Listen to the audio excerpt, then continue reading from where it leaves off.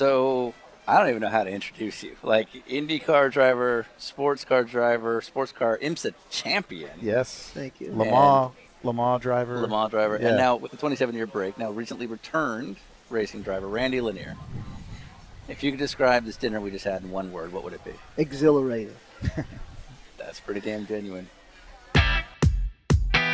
And now for Dinner with Racers, presented by Continental Tire. with your hosts, Ryan Eversley and Sean Heckman. Placeholder radio sound. I'm a driver. I'm very angry. This is the sound of a driver on the radio during a race. What do you think I should order?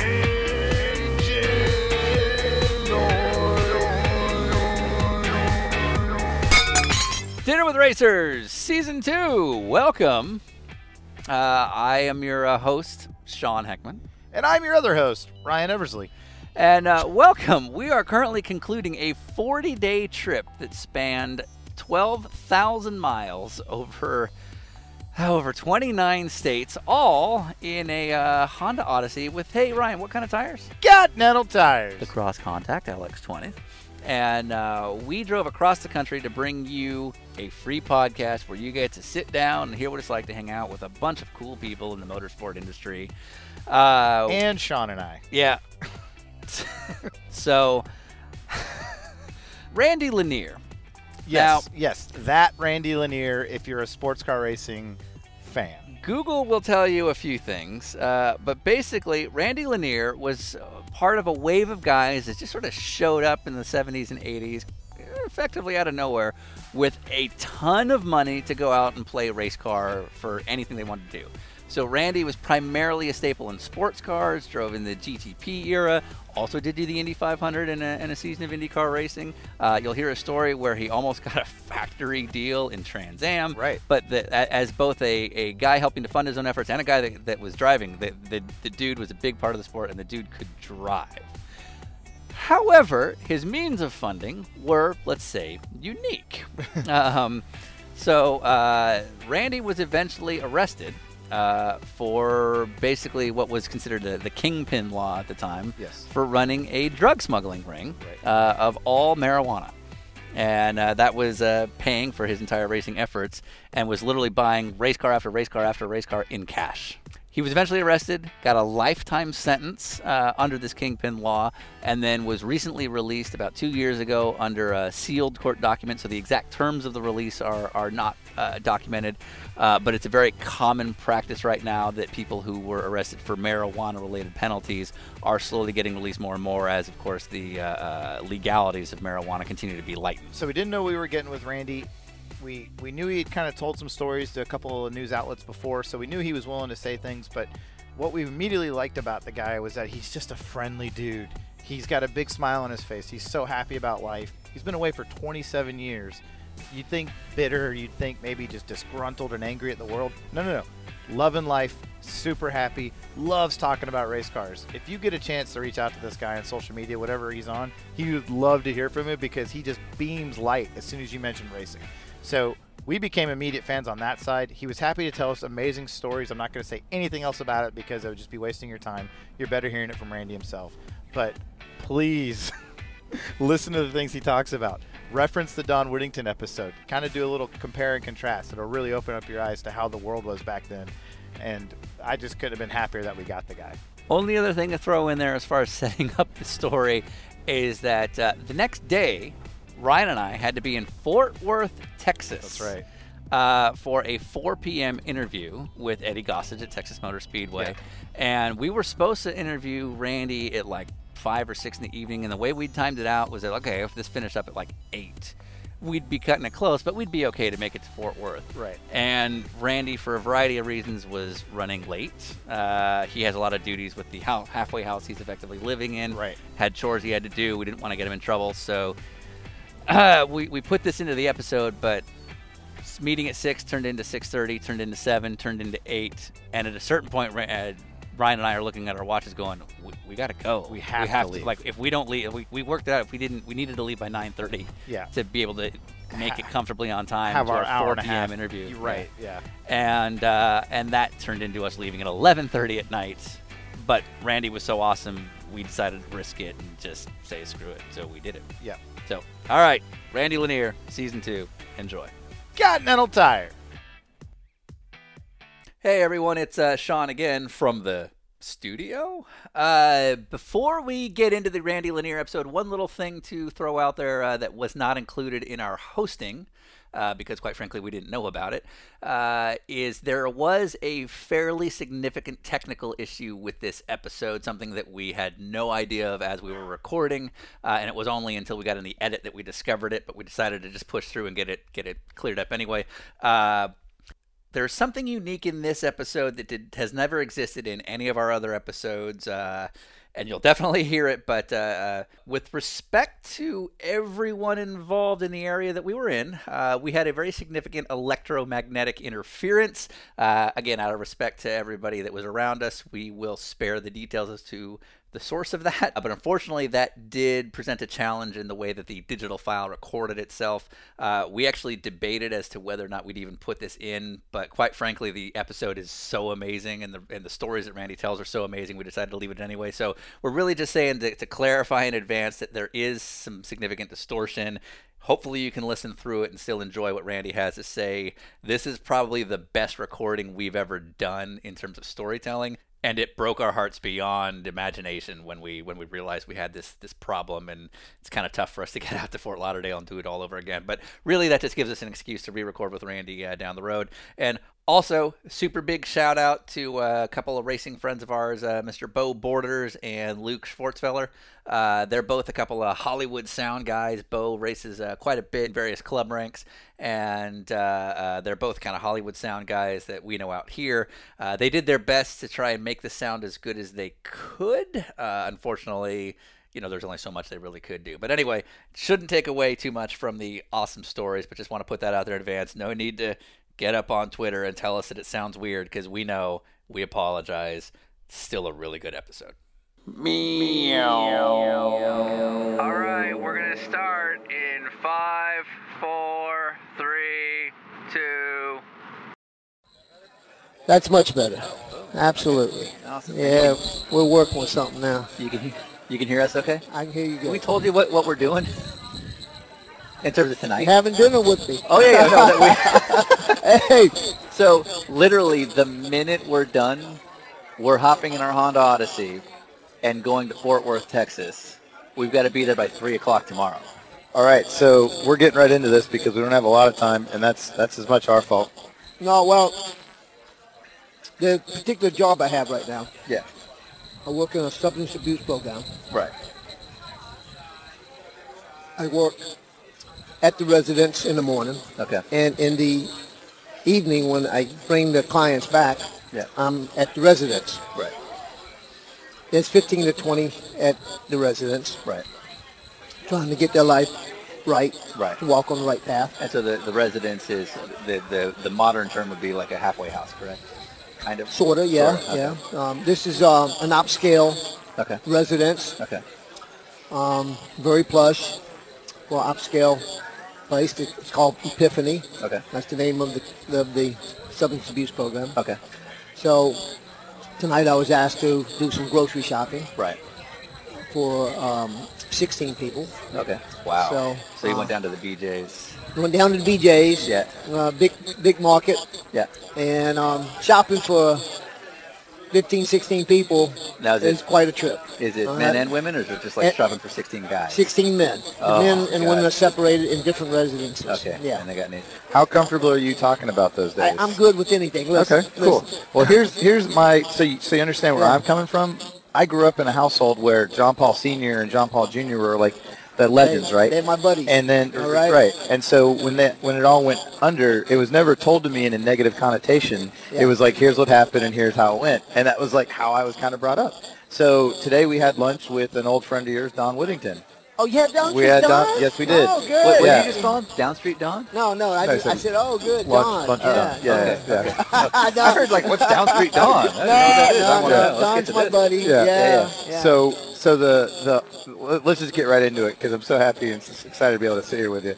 So IMSA is known as the International Motorsports Association, but the legacy that was portrayed to it was the International Marijuana Smugglers Association, Hey, and that's what it was called. a lot of things have nicknames. I love this guy. I love this guy. You know, Okay, yeah. who knows? I don't know what my nickname is, but I probably have one somewhere. So, that's okay. So, Blue Thunder Racing, where does the name come from? Because I was told that was your nickname, Blue Thunder. No. Okay. Actually, at Indy, they was calling me Lightning. Okay. All right. So, but they put lightning bolts on my helmet. All right. Okay. But Blue Thunder came from when I had wanted to put a team together Uh-huh. in 1983. Same I year was- that the movie came. I haven't seen the movie. Okay. no relation. Okay. So there's a helicopter movie called Blue Thunder. Yeah. And so we were almost convinced because the timing's so close Has that you nothing made. to do with Oh, yeah, it's coincidental. So I'm at Miami Grand Prix, and I'm driving a March Yeah. GTP car with Right. Marty Hines. Okay. I got lots of family, lots of friends, got suites rented at the Everglades Hotel. Yeah. Got all kinds of people there, and pavilions all set up, catered. And we qualify exceptionally well. Okay. And on the morning practice, the gearbox breaks. And we don't have the parts to fix it. Right. So I sat there and watched the Miami Grand Prix with all my hometown family and friends. Sat there and watched it with them. Okay. So I told myself then, this can't happen. I've got to put my own team together. So Right. then I know what's in the garage. Yeah. I know what we have, the parts Not available. just, and yeah, stuff. not a customer thing where you're Yeah. paying some other asshole. So that started my pursuit of putting this team together. Okay. And asked Bill Whittington, Right. hey, if you want to co-drive with me for the '84 season, I'm going to put it together a first-class team. Yeah. And we'll see what we can do. And he agreed, and we took it from there. Picked up about 2 March GTP cars. Hired Keith Layton, Yeah. brilliant crew chief, and he put the team together. I didn't. Right. I told him, hey, you got Make us winners. whatever you want to do. Yeah. Hire whoever you want. There's no limit. Yeah. To our budget. And he took off. Bought the 2 March chassis. Yeah. Put the hired Ryan Faulkner to do right. the motors, and it was just a great combination. Yeah. So I took delivery. I got the first GTP March Is that the 83G? chassis. Yes. Yes. That's right. And got the first car, but I didn't have a hauler. Okay. So someone I knew had a rig, and it ended up being a rig of the guy that runs Kalia. He's a race fan. Yes, got yes, a museum. yes. It was his rig. Okay. And he had Blue Thunder on one of the tags. And the tractor and trailer driver, Okay. I told him for letting me use the rig, but they just let me borrow it. Right. For letting me use the rig, I'm going to name my team Blue Thunder. Just Oh, That's simple. That's it. That's Okay. how it evolved. Okay. That's So how Blue Thunder we came had built this whole thing in our heads, like maybe they love the movie. No. It's the same here. Hey, and Yeah. you know what's really a coincidence is later on, Miami Marine Patrol Yeah. ended up buying some boats to Okay. chase drug smugglers, All right. Okay. and they named their boats Blue Thunder. And just so Taunting happened, each other. yeah, just so happened that they was kind of a weird story. They was having one of my co-defendants, unbeknownst to them, service the boats. Wait, so hold on. So The boats was catamarans. okay, but so the DEA or whoever it was The literally Miami, it was the Florida Marine Patrol. they were literally employing what it would end up becoming a co-defendant to Yes. service the boats. Yes, yes. That is awesome. And they didn't know at Well, the of time, course. but they found out Sure. that he was behind the scenes. Right. A lot of the times, I guess the boats was up on the rack Okay. with mechanical issues. Sure. So, but it was just odd. That, Yeah, it's weird how serendipitous it all is. Yeah, exactly. All right. Sorry about the train. Yeah. Okay, so backtracking a little bit, the way I read it, I've read a bunch of articles on you. You were starting to sell weed a little bit, like not on a big scale. and then it kind of grew from there into being an enterprise. Is that the idea? Yeah, And you got it pretty much. I started at a very young age. okay, so what interests Sean and I is like the tide of the motorsports world, where you guys had, like you said, a budget that was pretty much unlimited. I had no budget. So when you watch, I don't know if you've seen these films, but when you watch a movie like the movie Blow, where they're selling, it's based on true Seen stories. Blow, And no George. And they've got, you know, the real guy. Yeah. So in one of the scenes, they have a house filled with cash because they're literally running out of room to put it. Yeah. Are we talking about that kind of funds for you? Like you had a similar situation where it's just money on Large sums of money. Yes. large sums of money, Large and sums of so money. you're paying for everything in cash.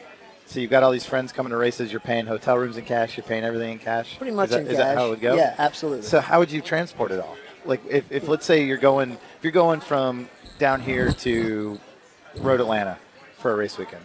You're flying private up there on a small plane or something? a little Learjet. Okay, Learjet, sure. And then you would just have boxes of cash with you. I'm No, briefcases. $100 bills fit pretty good. You can take $100,000 or so. Okay. It's pretty small. Right. You know, That's a good point, actually. 10 stacks of $10,000, $100,000. So. Right. Don pointed out to us today, he said that you could buy the 935 K3 for like $80,000. And when you think about that, you don't need a briefcase filled with millions of dollars because the whole car is only $100,000 or whatever. So, okay, so different times. Now, like right here, thank you.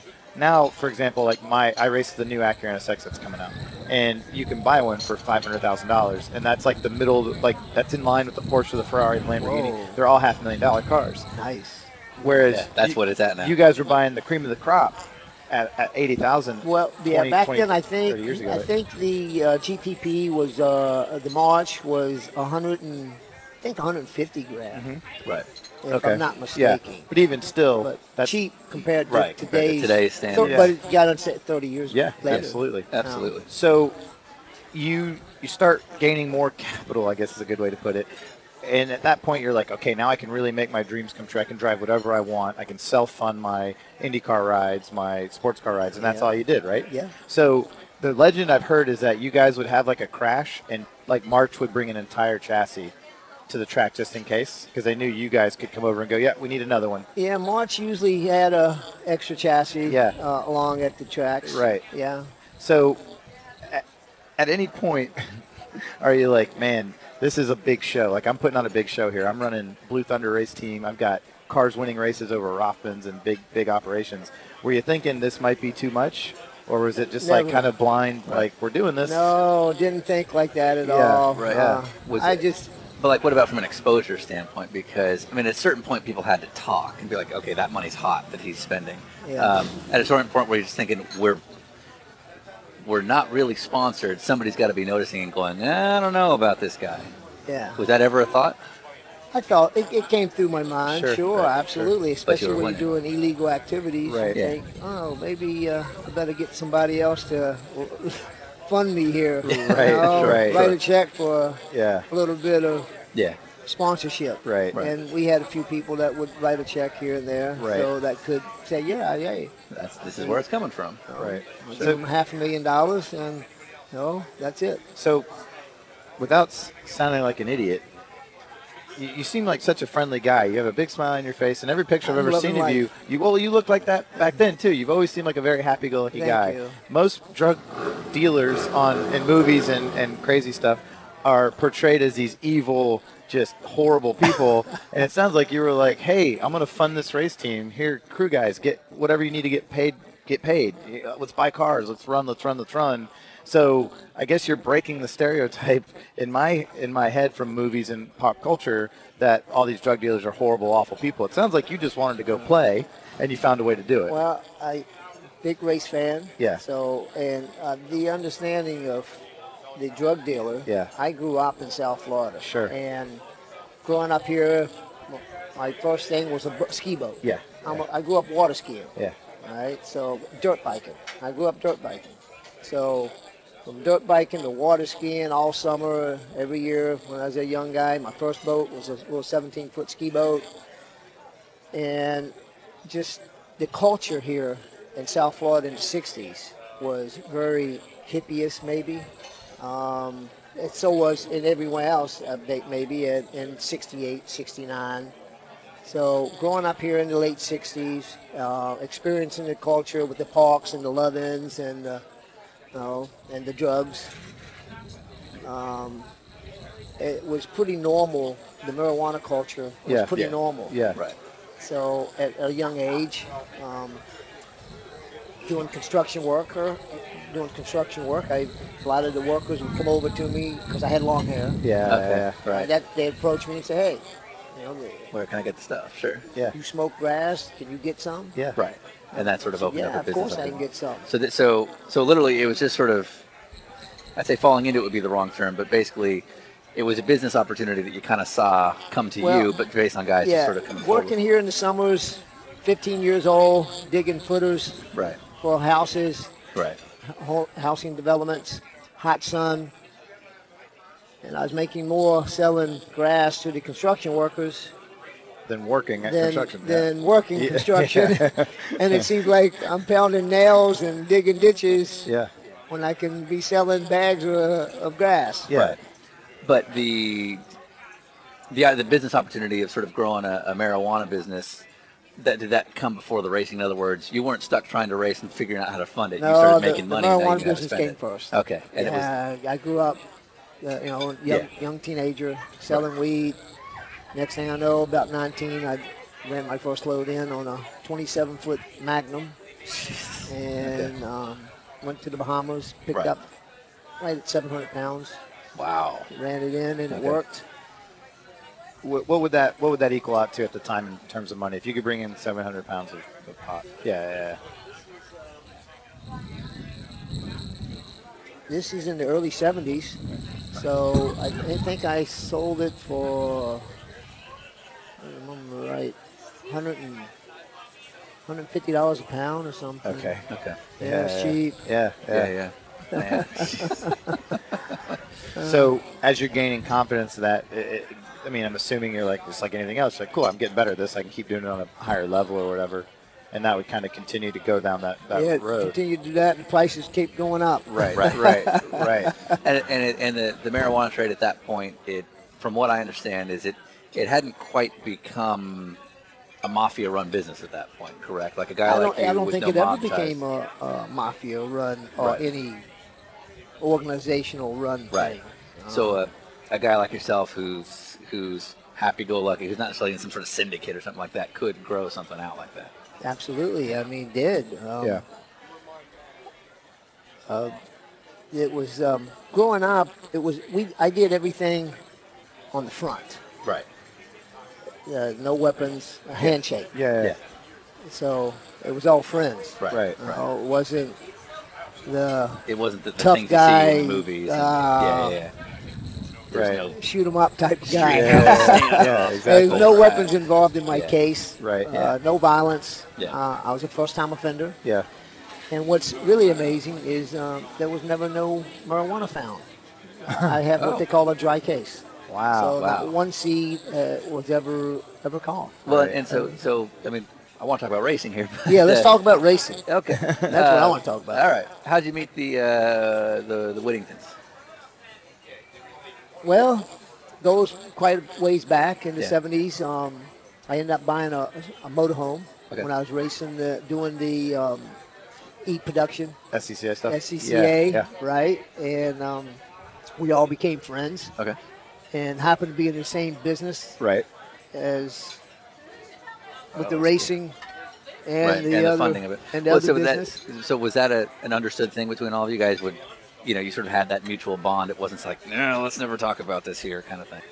Well, we didn't talk about it around racing. Right. Sure. That we was racing. We took our racing very serious. Yeah, that's the same kind of attitude Don had. Okay. Yeah.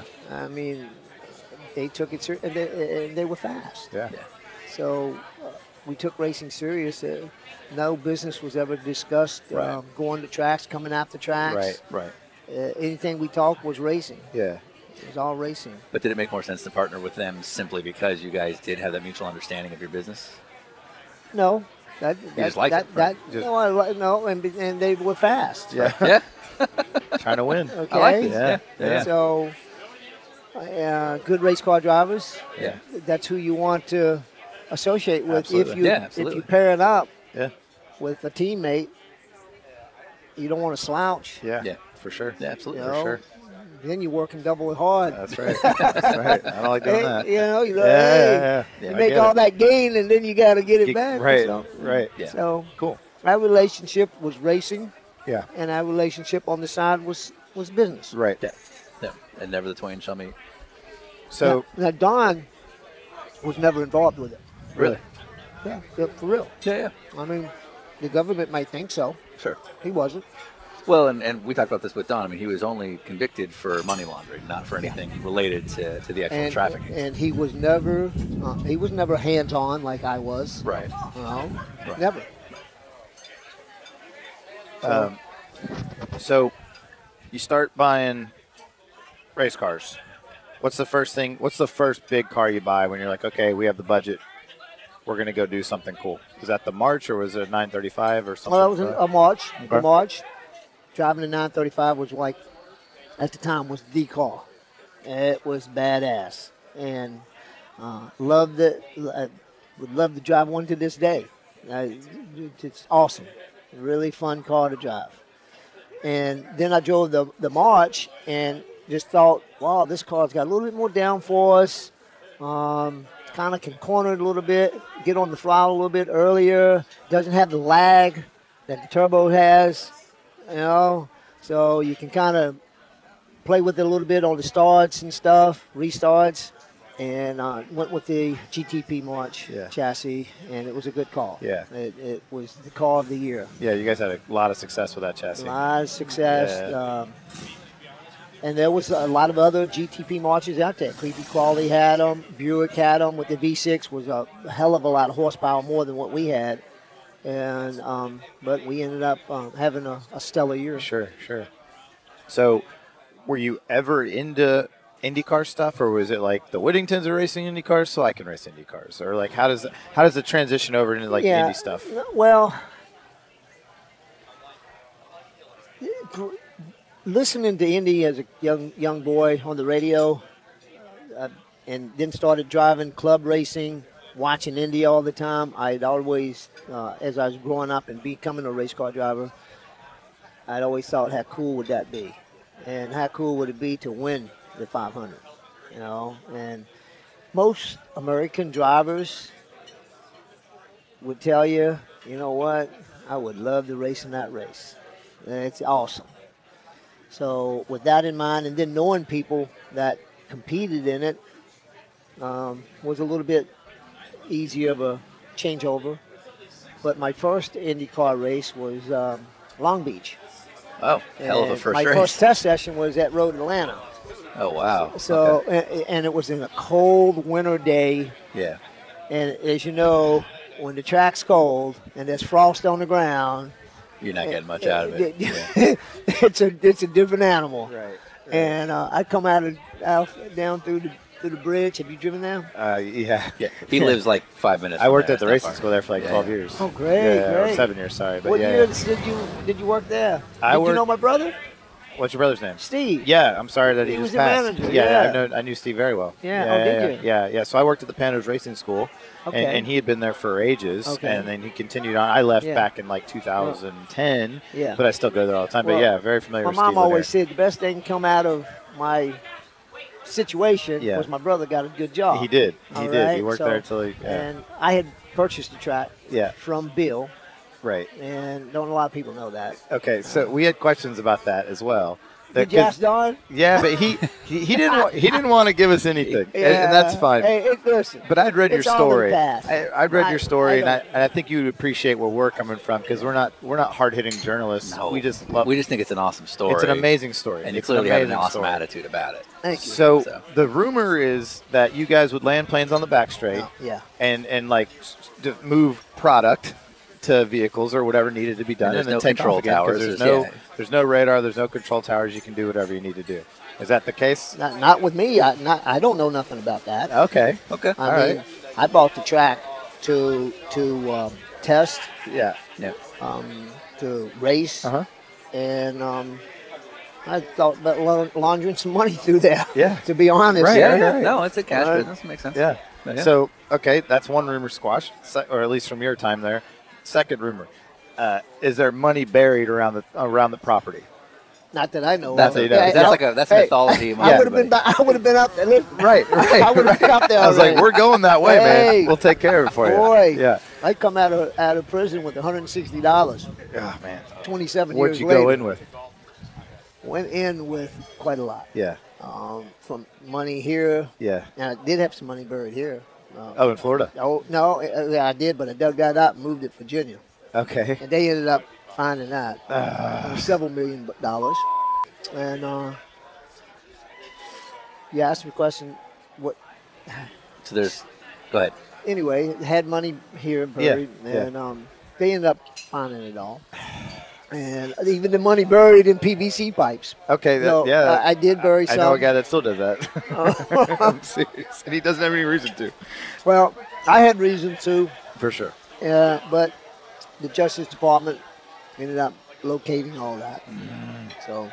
Yeah, so because when you work around Road Atlanta, there's a noticeable object on the back straightaway that most people don't realize, but there's wires that go across the track for power lines, and there's those giant red balls that are there to show you, hey, low-flying aircraft don't land here or don't come through here because there's wires. And so the old adage is, well, yeah, because they used to land planes here all the time. And then the other old adage is that there's money buried somewhere, and that Randy Lanier would know where it is. That was the old joke. And then we always said, well, if that's the case, then Steve wouldn't work here. He would have came in on the first day, and then he would have been out of here. So, yeah, that's how I didn't think it was true. That's the rumor. Anyway, my mother always say, well, at least Steve's got a job. Right. So it was like a running running thing with us. Right. And I was really glad that he stayed on with each buyer. Yeah. But, Well, he did a good job. There's no reason to change that. Yeah. You know. So you tested your first IndyCar at Road Atlanta, and it's freezing cold. Freezing cold. Does the test go okay? Or Test didn't go that good. No. Okay, let's hear it. I wasn't happy with the test. Sure. First several laps, heating the tires up. I guess I was a little anxious. Okay. I come down through the hill on turn one. Yeah. Get it crossed up. Ooh. Got up in the grass sideways. Yeah. And somebody had left the battery Yeah. in the grass. Okay. So when the car gets off in the grass, hits the battery, and you know what that can do to the side parts. No problem. So there we are. The test session was cut out. Right. It was done. Right. Yeah. So the test session didn't go good. So the next test session was out in California. Out in maybe Riverside. Preparing for the Long Beach Grand Prix. Yeah, that test went a lot better. Okay. So warm weather, getting more used to the suited, change of the chassis. Right. That test went okay. Yeah. So, I mean, at this point, you're a capable race car driver. You're doing really well in the March. So it's not like an Indy car is like insane to you, because at that time GTP cars were almost freaking as quick. So, so you make the transition to Indy cars. You get to run the 500. You don't embarrass yourself. You do well, and then roughly around that time is when it all starts to crumble. Right. That's kind of the last of it. Yeah, it starts to crumble after I had ran Indy. Yeah. In '86, I knew they were on me. Okay. And you won Rookie of the Year at the end. Was by the way. That's kind of a big deal. Finished 10th. Finished 10th. Right. Rookie of the Year, which was a great honor. And Absolutely. during an era, I mean, a lot of talent there now, but 1986. I mean, Drove there with was a lot of great John competitors. Hawkins, Heroes of IndyCar. Heroes of Indy 500. Yeah. The competitors were thick. Yeah. From Bobby Rahal, Emerson Fittipaldi, Yes. Danny Sullivan, A.J. Ford, Mario Andretti, Yeah. Rick Mears. Yeah, I right. mean, Yeah. all the Unsers, Yeah. Al Unser Jr., Al Unser Sr., they all were there. And you're in the mix with them. Yes, sir. Yeah. And it was big fun. Yeah. I can All imagine. right. All right, Lundijk, who is just to this day a great friend. Yeah. Yeah. That's cool. Yeah. That's awesome, man. And at this point, you're already an IMSA champion. IMSA You champion. won because today that would be just as relevant. But I mean, you're going against factory. So you won the IMSA GTP championship in '83. 1984.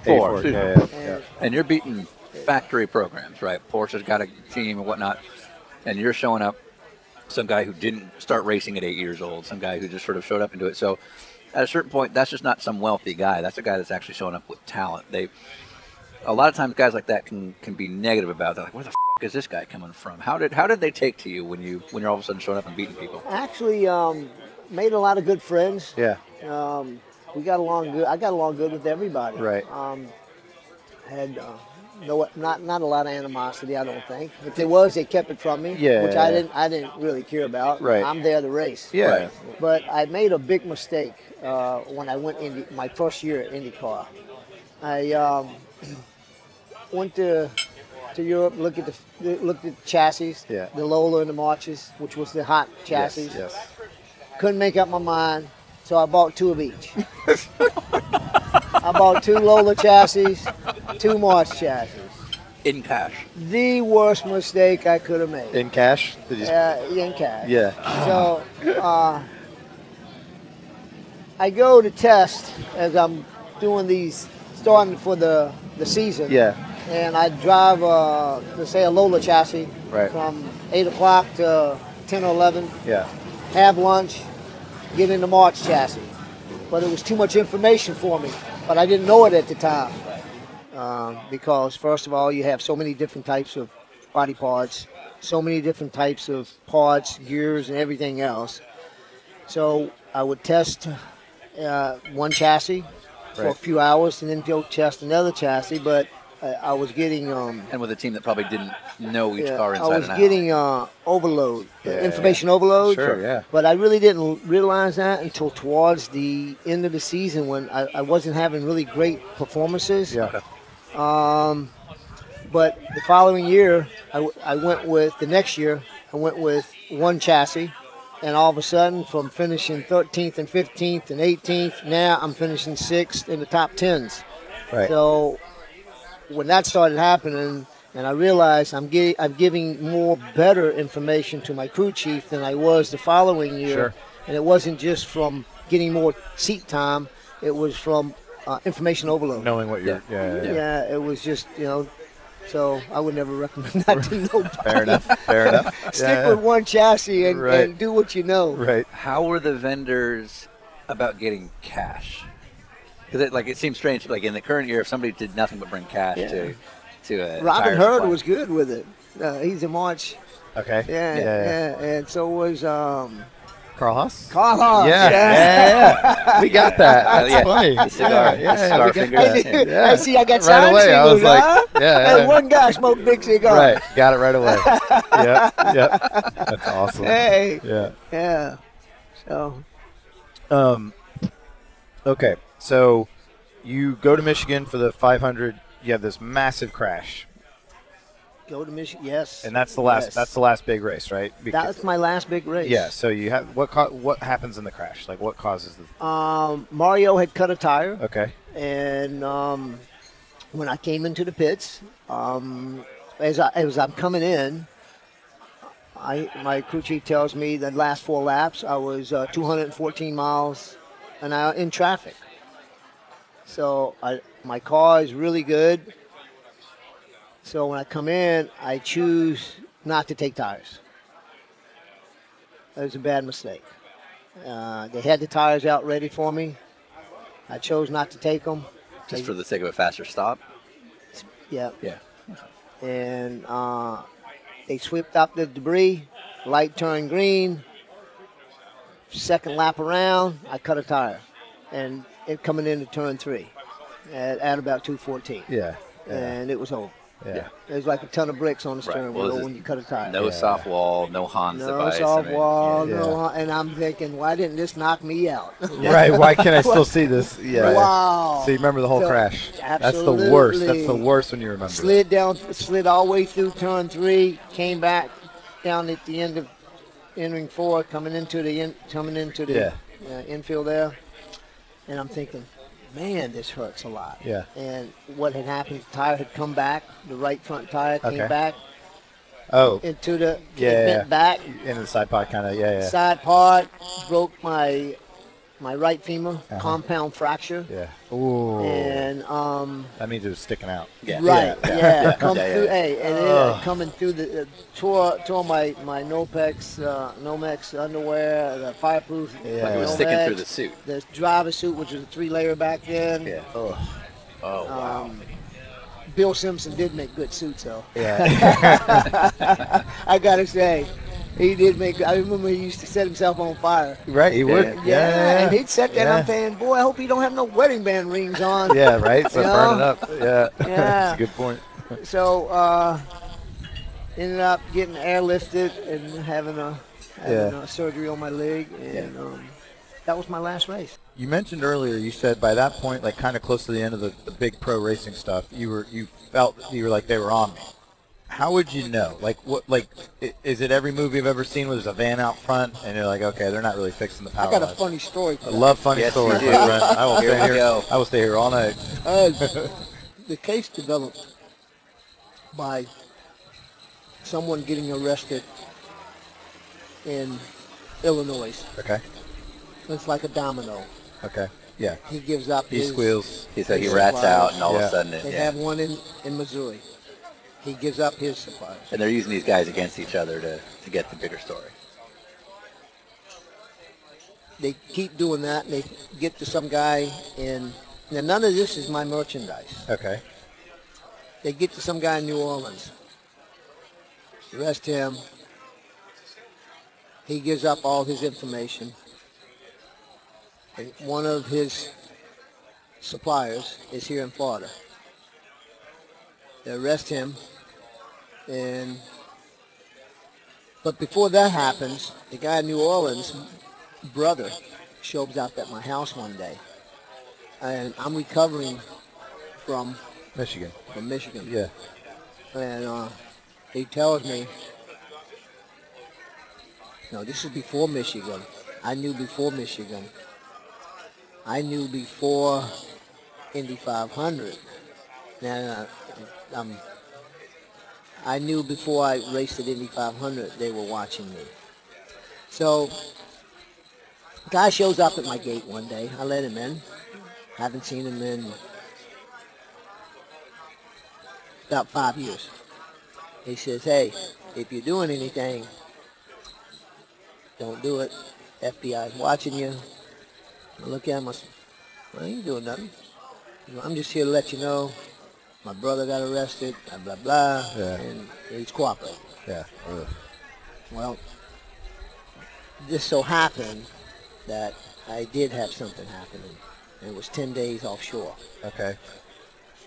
coming into New Orleans. Right, and the wheels are in motion. It's Wheels not, in like, you motion. can't just email somebody say stop.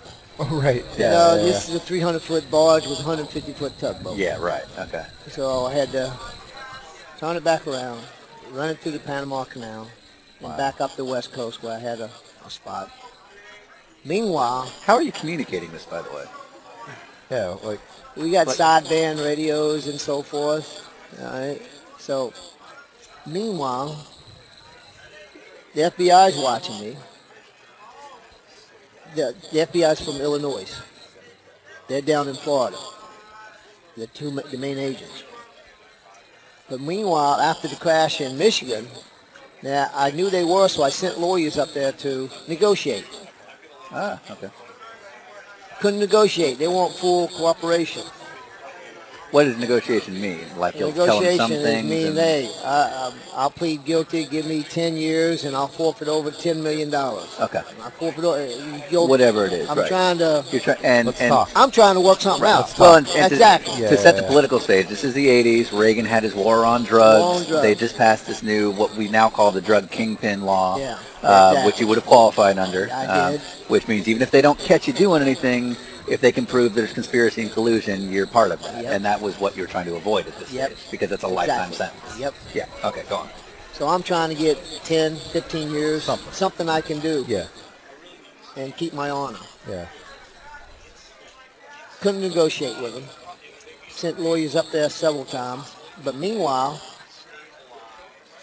unbeknownst to me, my house gets raided one day, and And you. but were it you wasn't by the FBI. It was by the DEA. Okay. Miami on a whole nother separate case. Sure. Oh, that wow. I'd gotten indicted on. Now, was your house ready for Here's this? the funny part. I had been telling my wife, I'm at restaurants like here, and I said, I think those people that are watching me. I think those people over there are watching me. Right. you're paranoid. Yeah. But I was correct. Yeah. The Right. DEA never told the FBI. The FBI never told the DEA. Right. Yeah, So there's like Two separate groups watching Right. you. Exactly. how many telephone poles need work here? Yeah.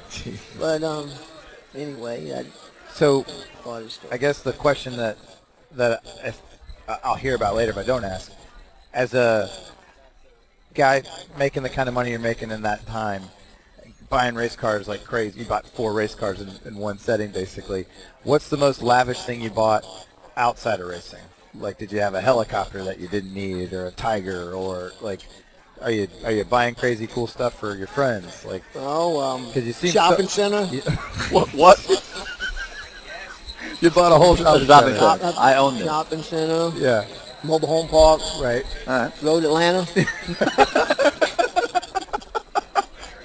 Yeah. Okay, that qualifies. Right. Yep. Right. That's fair. Why did you buy a shopping center? Well, I thought it was.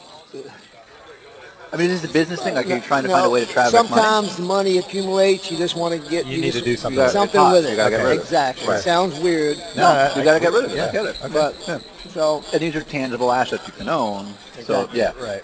had a restaurant here on the beach, Okay. and the odd part is all these things. I had other people, friends, fund them for me, and then once I went to the joint, they sold it off, and So they all profited. sayonara. Wow. Are they taking care of you now? Absolutely not. Not one dime. You want to be part of a podcast? Yeah, we'll get you on here. I don't know how it pays, but Well, we can always publicly dismay them now. anyone you want to name?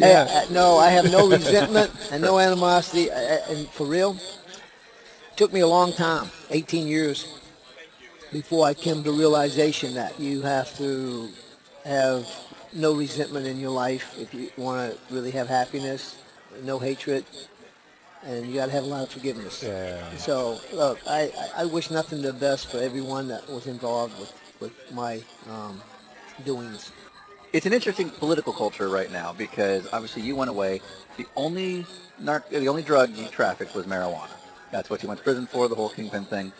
Marijuana is now effectively legal in a lot of places. It's completely legal in Colorado with some restrictions. Where I live in California, it's pretty Oregon, easy to get Washington, a card. Alaska, Yeah, exactly. Washington, D.C. We just went to Denver the other day, and it was like all these dispensaries, and we were like, So technically it's legal. Right. We should stop. So, and there are guys but there are guys just like you who are serving life sentences Still, yes. from something that's now legal. Yeah. So, are you part of an effort? I know there's a few groups out there trying to Yes, work towards get these guys. Yes, I am. I hopefully like to have a voice in getting the word out that it's cruel and unusual punishment to sentence people to life in prison, natural death for marijuana. It's a plant, and no one should ever have to spend their entire life for selling a plant, smoking a plant. It's ridiculous. And you were released on a sealed court policy, so obviously the conditions of your release are not public, but was it, you had a life sentence and all of a sudden you're out, was it related to that kind of thing that you got Well, out? I come in the right kind of time. There was a clemency project, Obama, Justice Department. Okay. I'm not the only lifer for marijuana that's been released. Right. One of the top 2, 3 that started after me has been several more that's been released. Yeah. But I didn't get clemency. A motion was filed and for time served, and it was granted. Okay. And So it's still on your, every job interview from here to the end of life, you'll be a convicted felon. Absolutely. Right. For right now, yeah. Right. Whereas clemency, that wouldn't be a thing. Yeah. though. So, I'm not allowed to vote, but you know what? Here it comes. Here it comes. I hate to say this, but What? Yeah. wow. Yeah. How did we end up with those two clowns? Oh, my God. Yeah, I hear you, man. I read the story. I read 2 versions, so I want to know the real story. But the last, let's say the last week of your free life before you go away, tell me about it. Like, the heat is on, you know it's coming. My last week, Yeah. I had I had been in Switzerland. Okay. And you're not there on vacation. You went there because it's. I was there taking care of business. Okay. Okay. But at this point, were you trying to stay out of the U.S.? Or No, I didn't come back to the United States. right? But were you trying to avoid countries with? Yeah. Well, how did you get out? Like, how did you leave the U.S.? Did you take a private plane, or because I mean, obviously they don't want you leaving. Yeah, I took when I left the U.S., I took the Concorde. No way. Wow. You Okay. flew the Concorde out of Those here. are gone now. Yeah. Yeah, Concorde's no more. Yeah. But were you going to fly like? the Concorde, and I'd have a Hawker 125 Okay. Yeah. waiting for me at Heathrow. And were you Okay. trying to stay in non-extradition countries? No, not at that moment. Yeah. I had a lot of business in Switzerland, Okay. Geneva, Zurich, Luxembourg, Liechtenstein. Yeah. Is that because that's where they would allow offshore accounts and things like that? So you could- I had a lot of banking business Yeah, over there. right. Well, you had a mall that had to be taken care of. The shopping center. Shopping center. Yeah, excuse yeah, me. yeah. So okay, so you take the Concorde out of the country, which is awesome. Then you have a private jet waiting at Heathrow for you Yeah. as well, and then you take that. I had different passports, by the way. Oh, okay. Yeah. Yeah. Yeah. I Yeah. had makes like sense. a bunch Yeah, of passports. Okay. Sure. So you. You Yeah. can pick them up for 25 grand. Well, we're not like no one's gonna ever say those things to us. So Yeah. that's like, Why? well, just because no one has that experience. Are you sure you don't want to come on the road trip with us? Yeah. We're We're in. You're gonna be the guy. You're patched. Okay, so you have multiple passports. Multiple passports. You get yourself to Switzerland via private jet from Heathrow, I'm assuming. Okay, so now you're there, and you're tying up business because you're going away? Is that the idea? Like, I've got to go disappear for a I'm while? tying up business because some people that had gotten indicted knew some of the lawyers, portfolio managers that I was dealing with. So I didn't want them to be able to put anybody onto them and find some accounts. So my last week, though, you asked, I left Switzerland. So is it a week later? So how long were you able to be gone, like away or on the run for or whatever? 10 months. Wow. Okay. So Wow, that's a long time. Yeah. Yeah. Well, that's not very short. Yeah. So very short. You're like wrong. Whoa, very short, man. So I leave Geneva and fly to. I have a house down in Antigua, Okay. and I had a boat there, a 60-foot Hatteras. All right. And my intentions was to go to my house in Antigua, Yeah. see my crew down there, and have the boat taken to Venezuela, Okay. where, unbeknownst to them, a French crew was going to pick up delivery of the boat and Okay. take it to the south of France Right. and then Costa del Sol. That's my grand plan. I arrive and I end up going fishing. Well, it was supposed to only be like a 2-day trip, but I ended up spending 5 days marlin fishing and fishing for grouper and snapper and eating lobsters and snorkeling and, you know, getting fresh conch, making fresh conch salads. Having a great time. Having a great life.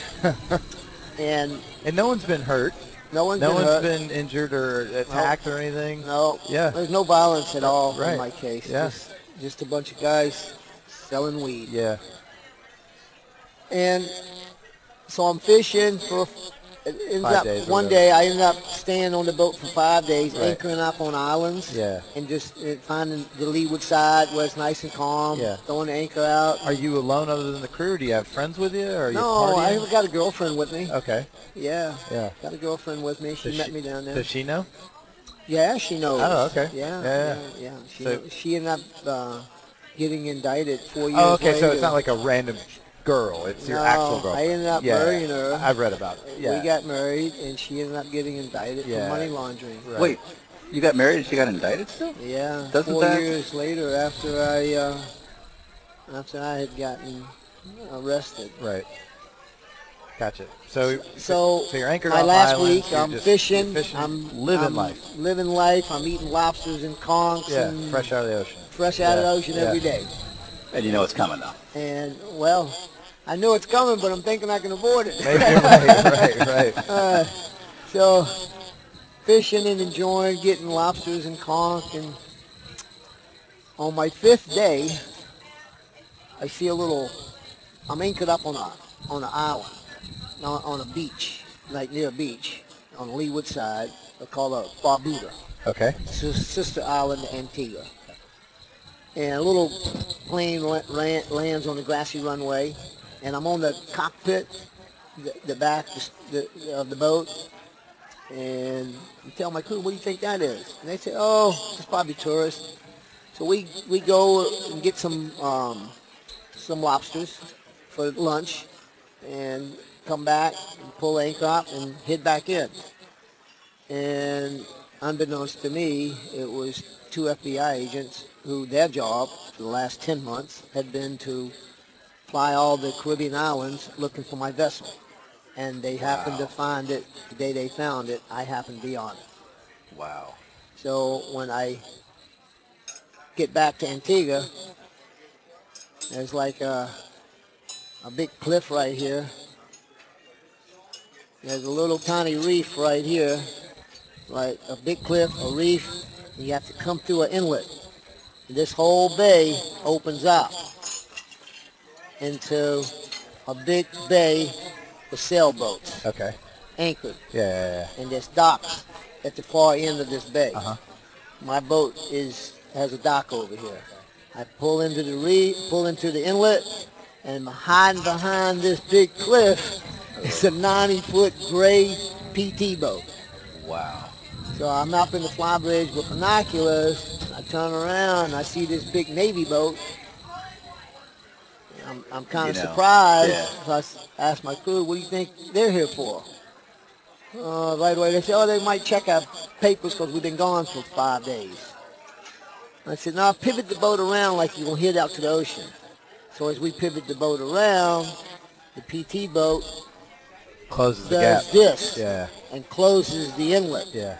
I can't get out with my boat. So I'm stuck. So I tell them, they're not here to check no papers. They're here for me. Yeah.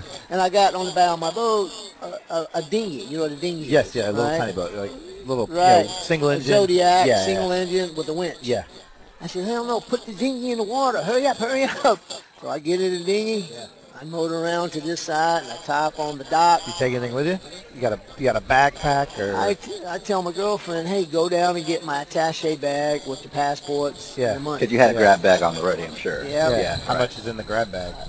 Not a whole lot. I mean, it's a sum, maybe 50 grand. That's a lot. Okay. For some people. So Fair enough. she Yeah. went to go grab it, but Yeah. I got so anxious that I didn't wait. I Yeah. took off. Yeah. I got too anxious. Yeah. And I left, go to a dock, get off. All I got is a pair of baggies. No shoes, no shirt, Yeah. and it's 5 o'clock somewhere. It's not there, though. Hey. Hear you. Hey. Hear you. So I walked down the dock, and I changed my mind. I said, I better go back in that boat, and I can go across the reef On the dinghy. on the dinghy. Yeah, yeah.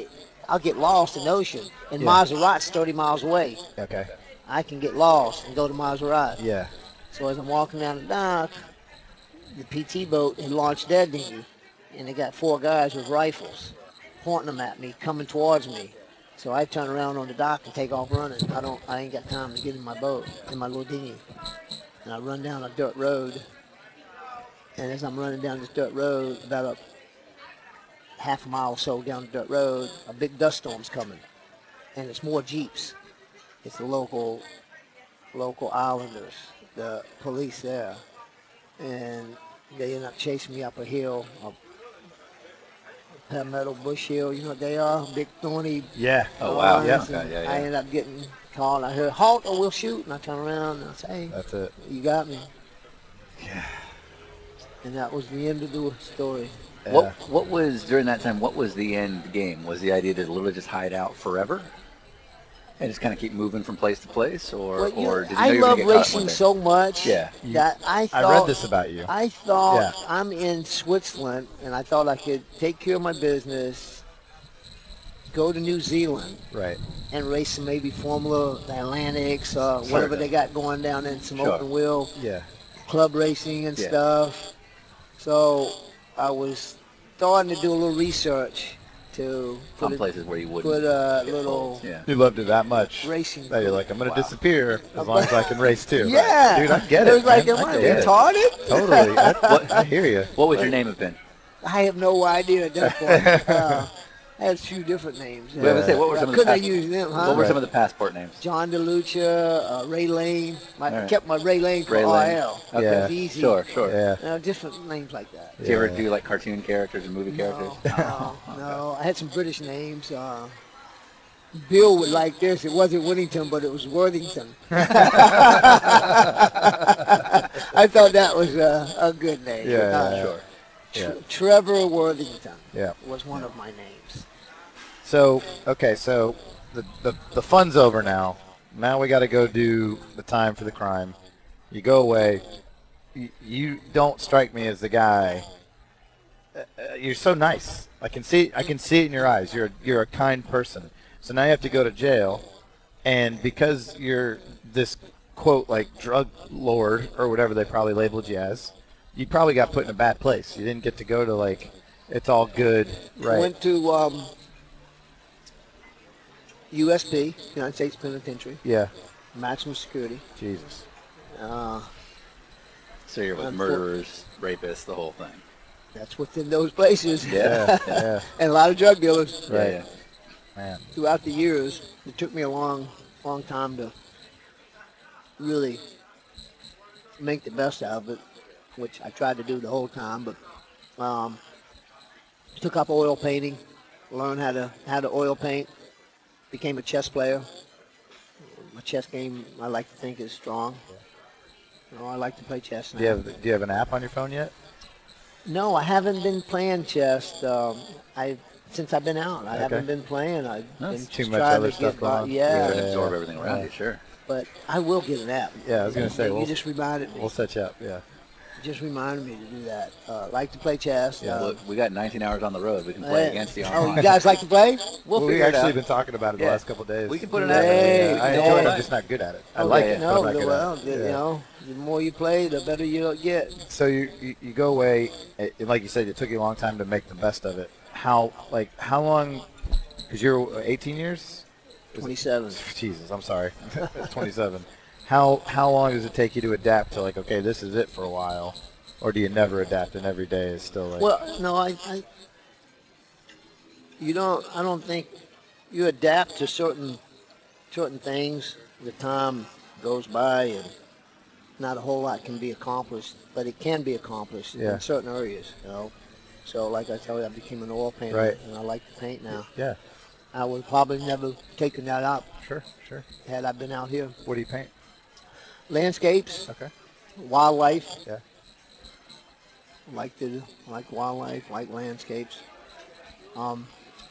Painted one automotive 1955 SLR Mercedes in the Miles Amelia race in Italy. Yeah. Like in the rain. Are you good? Is it good stuff? I'll have to show you. Yeah, I want to Yeah, see. let's see. Yeah. If you do a Blue Thunder piece, I'll buy it from you. A Blue Thunder piece? Yeah. I'll do one. I'll buy it from you. Okay. No question. Yeah. So you're there for a very long time. This is when I start picking you back up on my radar. You get out, and I read on, I think, Jalopnik, which is a very popular website. Jalopnik. I went to, I'm out in the halfway house, and I get a Facebook message and an email from a guy called Michael Carr, who happens to be the same name as my prosecutor. Oh, funny. So, and it's an attorney asking me if I'm interested.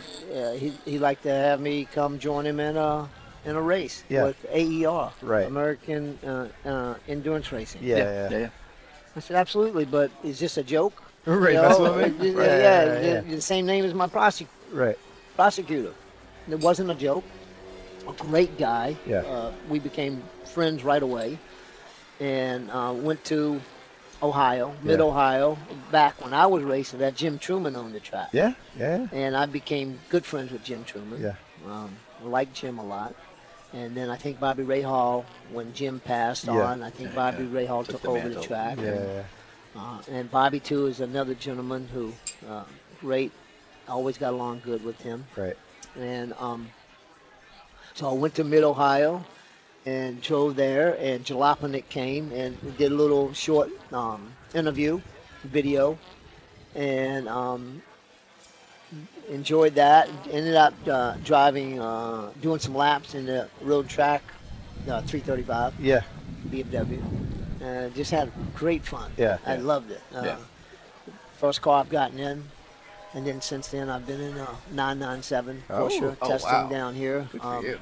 Oh yeah, Yeah, new how you like technology that? with Yeah, yeah. sequential shifting, all that. Right. Yeah, we're past that now. Yeah. And I tell you what really blows my mind is the technology with the data sharing. Yeah. Yeah. Where you can Yeah. lay guys' Overlays. laps, Yeah. overlays. Yeah. Yeah. Hey, what a great learning tool. It's almost like cheating, right? It's like First time I saw data, I said, this shouldn't be legal. this It's so helpful. This is Yeah. it's so great of a learning tool. Yeah. Yeah. Imagine if they had that back in your day. I mean, Would have 'cause loved it. you're Yeah. literally coming out from like a 27-year cave to things like ABS and traction control and Yeah. data and pneumatic Yeah. shifting and all Cars that. that'll last all year long without Yeah. having to be rebuilt. The synchronic, Sequential. sequential shifting Yeah. it just blew my mind. Yeah, But yeah. I had when I was racing the GTP and the IndyCars, Yeah. I didn't use a clutch then, up Right. shifting. Right. Yeah. But it was still a manual pattern, Yeah, you right? still had to time it right and all that. Yeah, exactly. You Yeah. just pivot. And, Yeah. and You had it to would know go how to in. drive. Yeah, and I never used the shifting, up shifting. Yeah. Downshifting I did using Yeah, the clutch, right. but up shifting I just developed a technique not to use it. Right, right. So It's faster not to. it was same kind of thing. Yeah. Were you able to follow racing at all during the time? I was disillusioned with the way the IRL Yeah. and CAUT Yeah. came apart. Yeah. How would you get your racing news? I would we would see TV. We have TV rooms. Okay. Okay.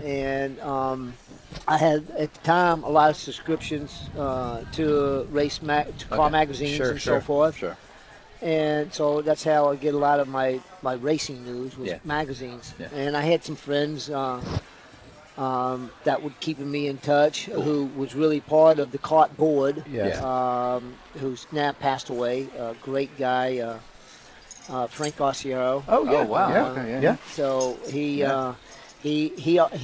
was an avid racer, and Yes. it brought up a lot of young drivers. Michael Andretti was Yeah. one of his Yeah. drivers. I was one of his drivers. Okay. So you get out and you get to do an AER race, which is, I guess, kind of similar to like a chump car Chump or car, lemons. yeah, which exactly. We still haven't Yeah. done one of them, and I'm dying to I do one loved now. it. Hey. That's what everybody says. Hey, Yeah. the first day I show up at the track. I haven't been in a car now. Like a car. You probably haven't been in a vehicle much. I've been in a couple of vehicles, but I haven't driven a whole lot. Yeah. So they tell me they want me to go out the first day, but it's raining. Yeah. And I'm the first one out there in the rain. Yeah. And I said, all right. At Mid-Ohio? At Mid-Ohio. Mid-Ohio sucks in the rain right now, Okay. too. It's so So slippery. it's slippery, and you got the little rises. Yeah. Okay. And I'm out there, and I'm trying to be concerned. I don't want to spin it because Yeah. I want to ride. I want to drive. Yeah, I don't want to crash the car. Now, and the car I'm driving is they've got the top cut off. It's Yeah. a 335 with no roof. with no roof. So I go out and I'm about maybe 10 laps. Yeah. And I come over one of the rises, and as I get up on the rise, as you know, you can lose a little bit of downforce. Yeah. I lose it, I spin it, but I keep it on the course. But I'm thinking, oh, I can't do this again. Yeah, right. And it wasn't 2 laps later, I do the same thing again. All right? And this time I get off in the grass. Yeah. But I don't hit the rail or anything. So it comes back in, it dries out, and we end up having some mechanical problems that day. So we don't spend a whole lot of time on the track because we had a clutch issue. And I didn't know if it was me or one of the other drivers. I'm thinking, what if that was me? No, always blame the other guy. Yeah, always blame the other guy. You're a real driver. Yeah. All right. So the car kind of stayed parked in the garage, repaired everything, and the next morning I show up, and the road and track is there. Yeah. Asked me if I'd drive their car, And let me talk to Michael. If if he's Yeah. fine with it, because he brought me here. Yeah. He was good with it, so I drove for I think an hour 30, hour 45 in the road track car. Shoot down. When I get out, I go down to the pit, and it's about my time to change drivers. So a few minutes later, I'm in the other car. Yeah. Right. Come in out of there, and when I come in this time to change drivers, as I'm down in the pits, one of the teammates tells me that, man, we've been chasing your time this last session. Nice. That you put a second fastest lap in Yeah. the car. I said, oh, so about that time, they asked me if I'd finish the race with the road and track. Yeah. BMW. So I go down, I finish the race with them and drive another hour and a half, or hour 45. But it ended up, as each session goes, I was getting more comfortable, Yeah. And made me feel good because of the team I was driving with. I ended up not trying to have the fastest lap, but ended up worked out that I had the fastest lap of the day. That's cool. And So you kind didn't of miss went a away thing. from the track with a good feeling that, you know what, I can do this. Right. Yeah. So That's what it's all about too. Yeah, it When felt I first good. started racing, I was always concerned with was, am I capable of doing this? yeah. You don't want to. You never want to look bad. You know what I mean? You're like, I don't want to look like a chump out here. So you're getting a little bit of TV time in prison. You know, getting to see some of the races. You probably saw the whole thing where Johnny O'Connell tried to kill Dario Franchitti at Detroit. Yeah, everybody knows that. Yeah, story. yeah, that's an old. So talk about life after you get out. You get to do some chump car race or Jump car AR race. race. Yeah. And then, is it my understanding you work for Swap Shop now? No, I was working. Okay. Yeah, I was working for the swap shop. Okay. Preston's a Preston good friend Henn. of mine. Yeah, Yes, exactly. fellow race car driver. Yeah. Billionaire now. Right. And I got out. He gave me a job. Yeah. And is that kind of that old school, like we're old friends from back in the day? Let me help you out. May have been. Yeah, Yeah. we go way back. Yeah. We drove. I've driven a lot of his cars. Yeah. A lot of 935s of his. Right. The BB512. Yeah. Daytona, Le Mans. And anyway, he offered me a job. Yeah. And I also, when I got at the halfway house, I stayed at his beach house. That's a nice in the place to guest stay. house. That's not too bad, in the right? guest house for about 6 months. Yeah. And became a manager of the swap shop. Okay. And was doing that, and then opportunity arose to where I could do a reality / documentary. Excellent. Oh. When's And that so coming what's out? going- this That's is the coming thing. out probably first part of January. Okay. And start Okay. showing on Apple TV. Fantastic. And it's That's called- that was our idea. Yeah, about to we say, wanted well- to do well, that. now with you're you. out. it's called Back on Track. Yeah. Oh, Yeah. wow. That's so And, cool.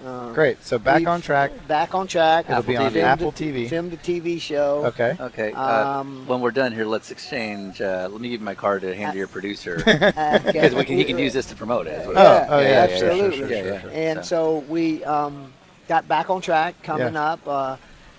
Started out being, I had an idea when I was at the halfway house. Some producers came to see me about a movie, Yeah. which is kind of in the works. Yeah. And I had an idea that for a reality TV show about me going to club racing, Yeah. grassroots racing, Yeah. everything from grassroots racing to club racing to pro racing, and following it and meeting the different types of characters. Yeah. That building backyard race cars, Okay. barn car race in their Yeah. barns, Yeah. in their garages, in their carports. Yeah. Something that society can relate to. Right. So they thought it was a good idea. They passed it along. Yeah. Another producer ended up liking it. Coming up, we met me, and we got along good. Yeah. And, so we filmed here in Fort Lauderdale in Miami Homestead Speedway. Okay. Cool. Driving the 997. Very cool. I went down there for a few days, Yeah. filming, driving, testing. Cool. It was fabulous. So that's all coming out. Finished. They're just editing it now, putting the soundtrack on Great. it. Okay. That's awesome. And so by January, I hope my TV show will be happening. We got to get you a driver ranking. Do you know about driver rankings? No. Okay. So basically, let me ask you a question. When you were coming into this world as a race car driver, and you knew you weren't like a pro like Mario because you were funding your racing, getting yourself there. Nowadays, what they call that is a gentleman driver, somebody that's paying for their own ride, regardless of talent. That's what you'd be called. Now, when you were doing that, when you were funding your racing to go race the Indy 500 or GTP or Le Mans, did you ever think to yourself, this isn't fair that I have to race against Mario Andretti because he's a big superstar and I'm just me? Never thought about Never it. came to your mind, right? Absolutely not. Neither did it for myself Actually, I or thought anybody. I'm probably faster than anybody out here. I love this guy. Yeah, I I love like this it. guy. So So you now, never had like a bad practice session, especially in like a co-driver event like in GTP. Yeah. You never got out and said it's bullshit that those guys are all pros and you know we have an amateur in our car. look the look on your Yeah. face is like, I don't. What the hell am I talking about? So now what they've done, and by they I mean the FIA in France, they want it to be easier for guys that are paying to drive to compete. In theory, is what they want. So what they've done is they've ranked drivers on their results by either calling them a bronze is for like the guy that hasn't raced really before and he's just getting into it. A silver is supposed to be like the guy that's just getting pretty good and almost to the level of pro. And then gold is a paid pro, and then platinum is like a factory driver superstar. F1 driver or something like that. What you just explained to me, Yeah. just like it's like out in left field. Yeah. I've never had a guy say to me, this isn't fair, I have to race against that awesome driver. They always say, how much is this going to cost? That's what they say. But then the other thing is like when you bring these guys up, generally they'll be like, oh man, I get to race against, Scott Pruitt. Sure. And you're like, yeah, you get to race against Scott Pruitt. I got a story about it with Scott. So Okay. Hurley Haywood last night out of nowhere is like, oh, Scott Yeah. Pruitt. Yeah. So we'd love to hear it. Yeah. No, I met Scott through the Olympic guy. Bruce Jenner. I met Scott through Bruce Jenner. Caitlyn Jenner. Went, Are you yeah, aware of that? Well, yeah, Yeah. I'm aware of it, but I know him as Bruce. Bruce, yeah, sure. So I met Bruce was wanting to drive, or he introduced me to Scott, and we went to dinner. Okay. And he was wanting to know about Scott having a ride with my Blue Thunder team. Yeah.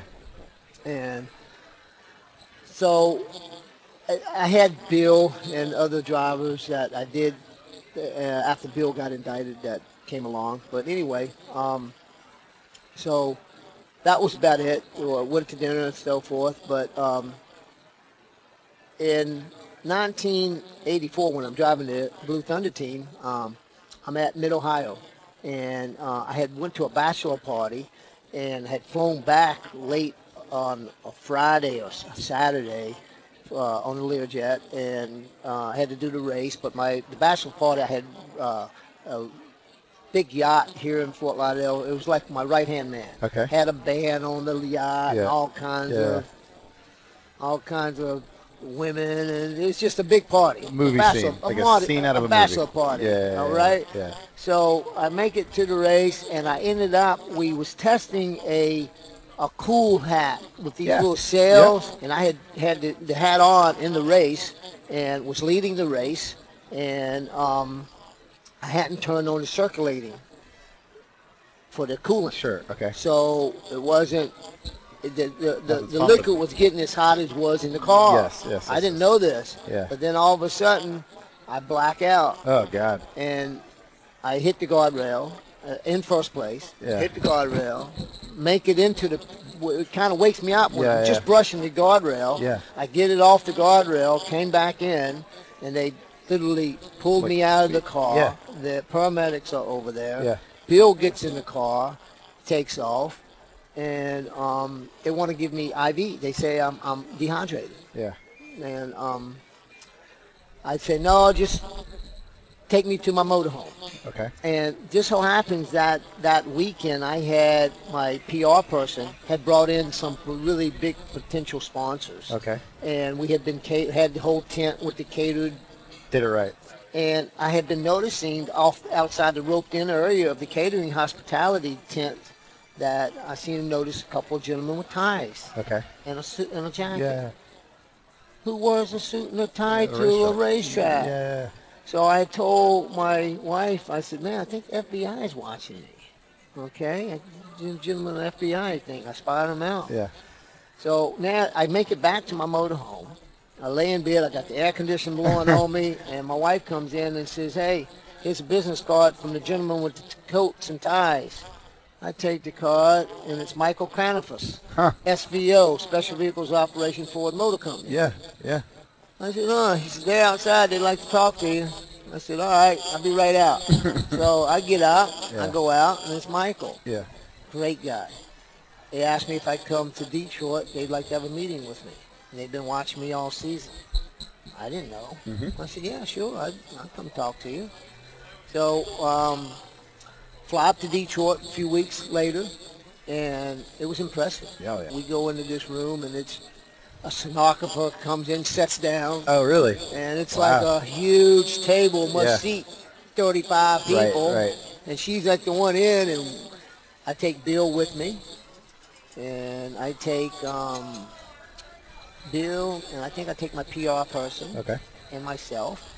And we go up there, and Ford, Michael, offers me a deal to drive for Ford Motor Company. Okay. The 1985 season. And I ended up, making a long story short, told him I'd let him know, I'd think about it. Yeah. But involved with that was no IndyCar racing. They didn't race IndyCar. Yeah. Right. They wanted me to do Trans Am. Sure. Okay. So I turned them down, and they hired Scott Pruitt. Yeah. Oh, cool. And that's who they took. So, and let's Scott went be- on He and won. became Scott Pruitt. Yeah. Yep. All right. Yeah. So, to be a proper race driver, you have to take credit for everything. So Scott Pruitt owes you his entire career. let's just do it. Let's just do it. Boom. Yeah. All right. We do a pass-along question on the show, and we weren't sure if we were going to get Don today or not because he's a little hard to get a hold of sometimes. Oh, yeah. And you know what? I'm surprised you were able to. Yeah. You. Yeah. That's very good. Yeah. So he was cool. Don's a gracious guy, too. He was very Very cool to gracious. get to meet him. Yeah. Yeah. He's like no bullshit, right? No. And so we're like, hey, we do a pass-along question. We're gonna meet with Randy later. We'd already told him that, and he's like, okay. And we're like, so any question you can ask Randy? He's like, I don't need to ask him anything. I know him. He's like, I know him. And we're like, right, but for the show, because he's like, no, I'm good. We're like, okay. Yeah. But because we didn't know if we were gonna meet with him, we asked Hurley yesterday. We're like, hey, we don't know if we're gonna get Don before or not. So, do you have a question for Randy? Oh, yeah. And so Hurley Haywood said, yeah, absolutely. He said he wanted to know what team would have intimidated you back then when you had like Blue Thunder Racing, because his take was when you're out there racing and you're always trying to get in people's mirrors or you're playing mind games, they said you were really easy going, so probably not going to get bothered by anything. Yeah. But if you were, who would have intimidated you back then? Intimidated me. Actually, I would be hard pressed for anybody to intimidate me in a car. Yeah. That wouldn't happen. I mean, no driver's going to intimidate me back then. I felt like I was as good or better than maybe not. That's what I thought. Yeah. I could lay down a lap as fast as anybody in any car. Yeah. Right. You could say nobody. That's a fair answer. I don't think there was a human out there that could intimidate me. I love you, man. I mean, for real. Seriously. I mean, not that my ego's that big. But you just believe in yourself. Absolutely. Were you ever I get it. starstruck? Like, oh, that's Mario. Oh, that's AJ. No, because at the time, I was a lot faster at some tracks. No, Sure. Yeah. You know, No, at some I love tracks. it. Absolutely love it. And, but Record- I knew I was record fast, proves it. you know, and out-qualified many times. Yeah. But I know he was getting older. Yeah. You know, Yeah. so I give him that. You know, he was getting older, and you know, things happen. Yeah. You know, but and then times he was a lot faster than I was. Right. But no, if you're spot on and you got the right setup, if I got the right setup, and I'm going to be just as fast as anybody that gets in my car. I love it. I mean, that's how I Absolutely felt. love it. That's how I feel now. You know, and that's the way you should feel. Yeah. I mean, Yeah. you go out there and drive with intention. Yeah. You know, that, you know. That's 100% right. So tomorrow, in theory, if we make it on You time, need a pass along question? we're going to be Who having you going to see? a guy named Eddie Gossage. He is the president of Texas Motor Speedway. Oh, yeah? He is notorious for putting on very large publicity stunts Like, for example, they have, I don't remember what the thing's called, but they have a giant, like, dinosaur robot that crushes cars. Oh, really? Like, it picks up cars and, Yeah. and then, like that. So he's, like, kind of, I've met him a few times. He's a super cool guy. Yeah. But any question you can think of, doesn't have to be about racing. It can be fun and games, whatever. Texas Motor Speedway. Yeah. I've never been there. Yeah. They built it after I went in. Yes, Sure. sir. After 90s Yeah. or something. They built it's it a fast late track, 90s. isn't it? Super fast. Yeah. So Mile it's and an a half. oval, basically the same as Atlanta Motor Speedway or Charlotte. Super high banks, so they go real fast. So any question you can think of for Eddie Gossett, what's up? Does he have a driving school at the track? There we go. Cool. Okay. All right. And if so, does he need, I does he know. need any driving coaches? I like it. No, that'll work. That'll work really well. So, when you have, what I'm happens? trying to get in a race car. I hear you, We man. can tell. That's what it's That's all good. about. That's That's what it's Sideways, all about. it don't matter. Any type of car. Yeah. So when you go through what you went through, it's amazing the friends that you keep and the friends that you lose in that kind of a process. Yeah. Who would surprise us that came to visit you quite a bit? I tell you who. No racers come to visit me. None. Except for one. Okay. Frank Garcia. Oh, Awesome. yeah. Okay. Yeah. You still talk to Ryan at all? Talked to Ryan? No. Okay. I have talked to Ryan. No, I back that up. Okay. Yes, I have talked to Ryan. He would have since- been really since I've young been out. when I you talked went to in. Albert. Okay. That's his son. Yeah. Great guys. Yeah. So, but Frank. Frank Garcia, okay. Frank surprised me one day. He didn't even tell me he was coming. I'm in Leavenworth. Okay. In Kansas. Yeah. But I'm in the hole for an escape. Whoa, what? Okay. Yeah. No. Oh, wait a second. I heard about this, where there was a helicopter. No, that was that was my co-defendant. That's right. Okay. Yeah. That was in Miami. Right. Were you there at the time? No, I Okay, was in another Florida prison. Okay. And I got locked up for it Yeah. and transferred. What'd you do? Nothing. Nothing? I got locked up because he tried to escape. The guy in Florida. Really? So the you're guy in- paying for his So sins. basically, the guy in Florida tries to rig this helicopter escape stunt. Yeah, he had He's- a little Bell helicopter. Yeah. And it went totally so. He's hanging on the skid of the thing. Right. And it goes haywire. He gets the helicopter's tail rotor gets stuck in the fence or something. Well- he gets wrapped up, breaks a leg. Yeah, when it landed in the wreck yard, Yeah. he wasn't there, Okay. Yeah. so he ran out to get in it. Yeah. And the guy yoked up. Yeah. He wasn't all the way in. So he sat back down. When he sat back down, it hovered more, not straight. Okay. It tilted back. hovered down Yeah. some. Yeah. Yeah. He got in the seat. Yeah. He yoked it up, but he didn't realize he had hovered back Yeah. more.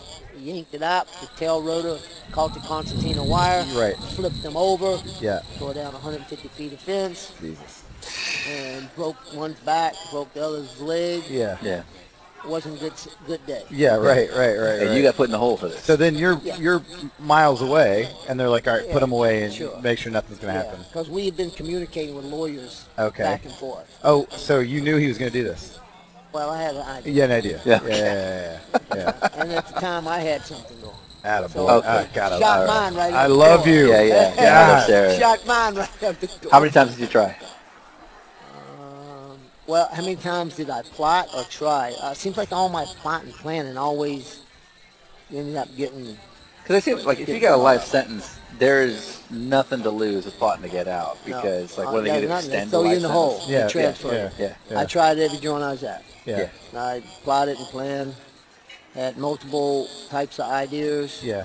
Have you seen Shawshank Redemption? Yeah, I have. Yeah. How does that, how relatable is that movie? Very good movie. Yeah, it's a good movie. Very good movie. Like it. It was filmed right next to Mid-Ohio.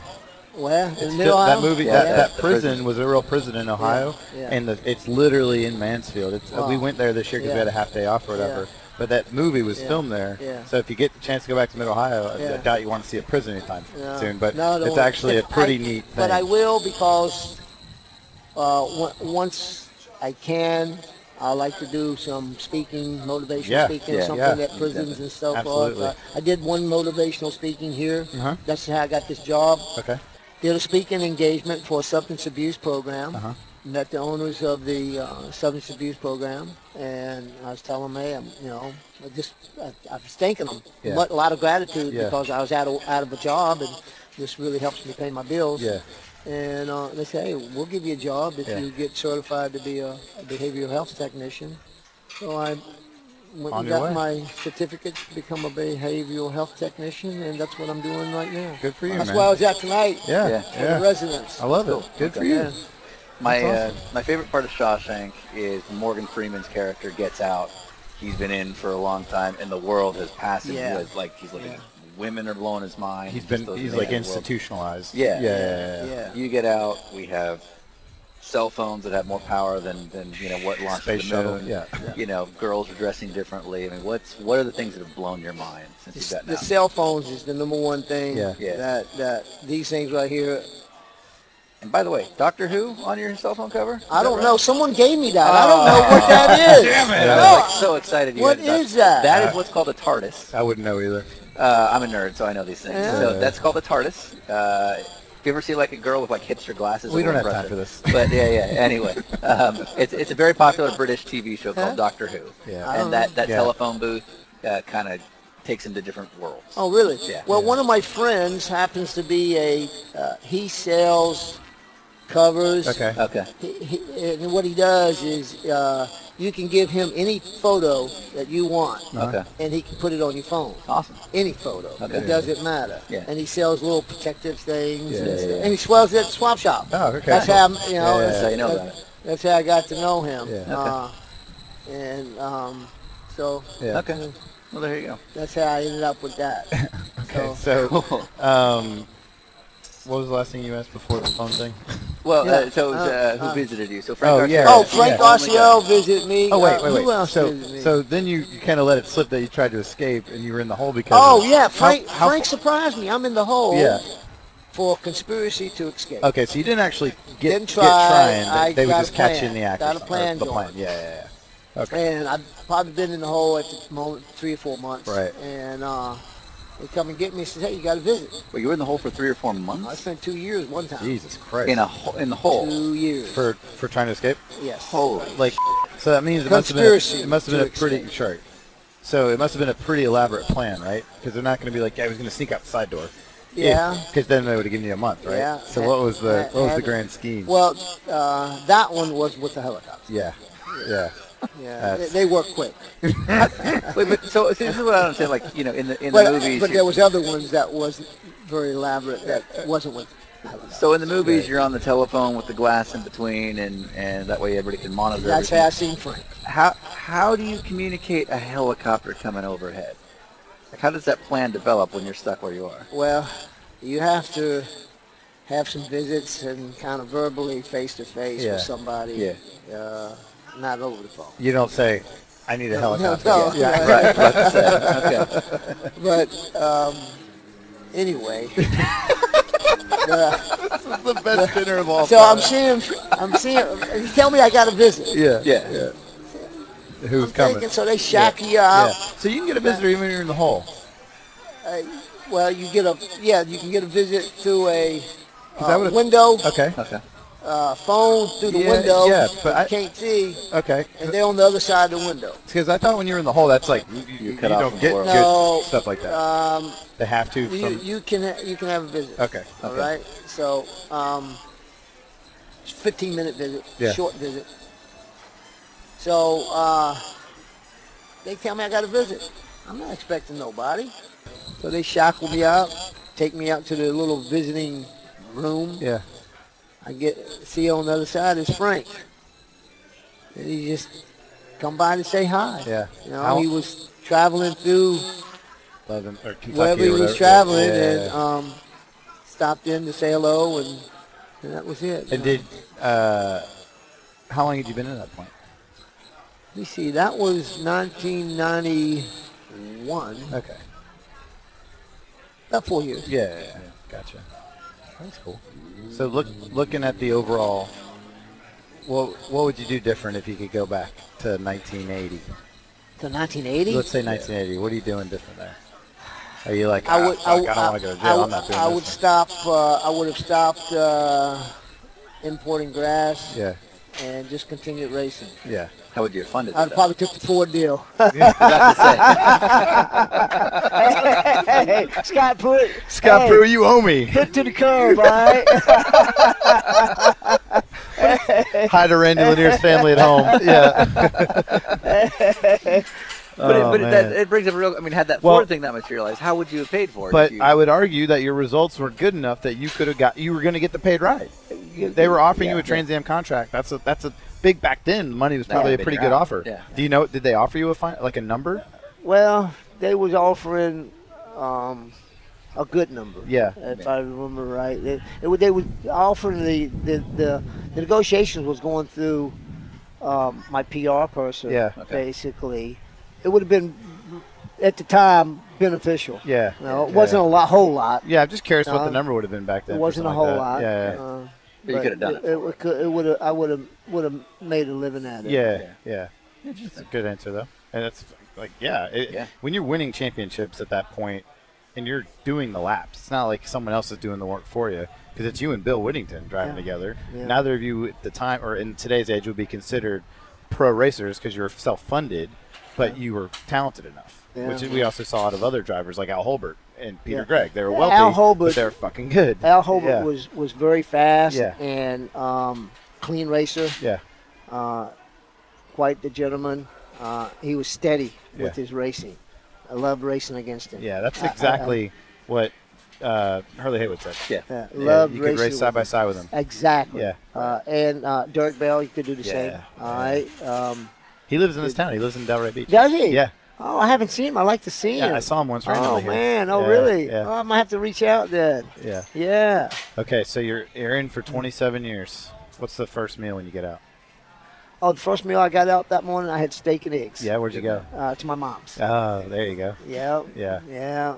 What was the first thing you wanted to see? Because I saw the picture of you I with wanted your to feet see in the the ocean, ocean. and I love that photo of you. You got your hands up. Yeah, I wanted it's to a see good the photo. ocean, put Yeah. my feet in it. Yeah, Just wanted to see it because I spent a lot of time on the ocean yeah. and used to really like it. So I just wanted to see the ocean Do you fish now? and been fishing. Yeah. Just seeing the ocean and seeing trees. Yeah. For whatever they cut trees down in 1991. From where you could see him, you mean? Yeah, Yeah. the like the old prisons I was in, Yeah. they had 40-foot walls. Okay. So when you go to the rec yard, You'll see. all you see is the sky. Yeah, yeah. Unless you go on top of bleachers and see over the Sure. wall, but the trees was long ways away. Yeah. So to be up close and to actually see the bark and the moss and the stuff that grows on trees, and it's just the little things in life That you don't even think about. Yeah, Yeah. flowers and green life and Right. tree plants, and because it's not happening in a prison yard. So life is super good. Good. I'm happy to hear that. We're so happy to meet you. Yeah, hey, it's awesome. insane. Yeah. So, there- I apologize for being so No, it's late. all good. It's all worth good. it. Worth it. Things Yeah. happen, Worth I think man. if Eddie Gossage listens to this, he'll understand. Yeah. Technically, if we leave Hey. in the next 20 minutes, we Oh, can you still got, make it. hey, We you can guys do got that. a haul butt. Oh, we're boy. gonna. Oh, we will. Yeah. Hey. I got the secret weapon right here. Yeah. No. I think he's got secret weapons. Yeah. And Rhino. Road. Hey, listen, I want to come to an event and see what you're working so on. my first race next year will be in St. Petersburg Oh, yeah, up on in the streets. Florida. Yeah, Yeah. Hey, you So got my home number now. Yeah, you have an All open right. invite Well, to come hang out with me all weekend. I'm Yeah. trying We'll make that to work. chill up We'll there. make that work. Yeah, All right. absolutely. Um, Okay, I know they're closing. yeah, they're close. Yeah. But Yeah. let's run through a couple quick things. Absolutely. There's a lot of urban legends. We can't dwell on this because we don't have time. Yeah. There's a lot of urban legends. You can say yay or nay. Did you ever use a race hauler to transport other things beyond race cars? Never. Never. Never. Interesting. So Sean was like so built up on I that was so question. hoping- Yeah. I used tractor trailers, but not my race tractor Yeah. trailers. Okay. What would you hide them inside the tractor trailer, or if you just happen to open it up, you'd see everything? No, the tractor trailers was the distributor's part of his description. Okay. Like if I'm gonna give you 50,000 pounds, Yeah. you got to haul it with your vehicle. Okay. Okay. So- and that's up to, so in other words, What I would do is we would put, let's say, 27,000, 30,000 pounds Yeah. in a tractor trailer. Yeah. yeah. All right, and wouldn't fill it all the way back. Take a, let's say, a 48 foot. Yeah.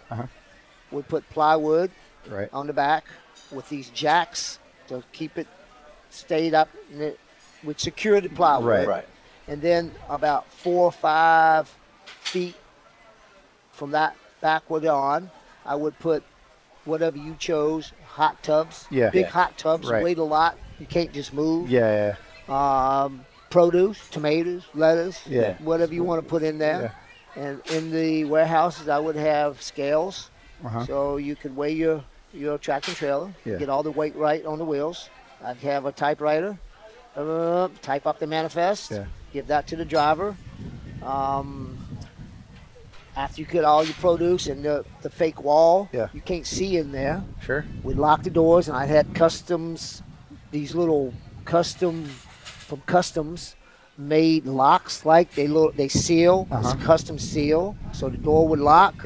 I'd put custom seals on them, so it's like it's coming from customs. So if any weight or road guy would stop the tractor trailer, he'd see it with a seal, so he'd think it was customs. official. That's right. Yeah, that's very smart. So, and off they would go.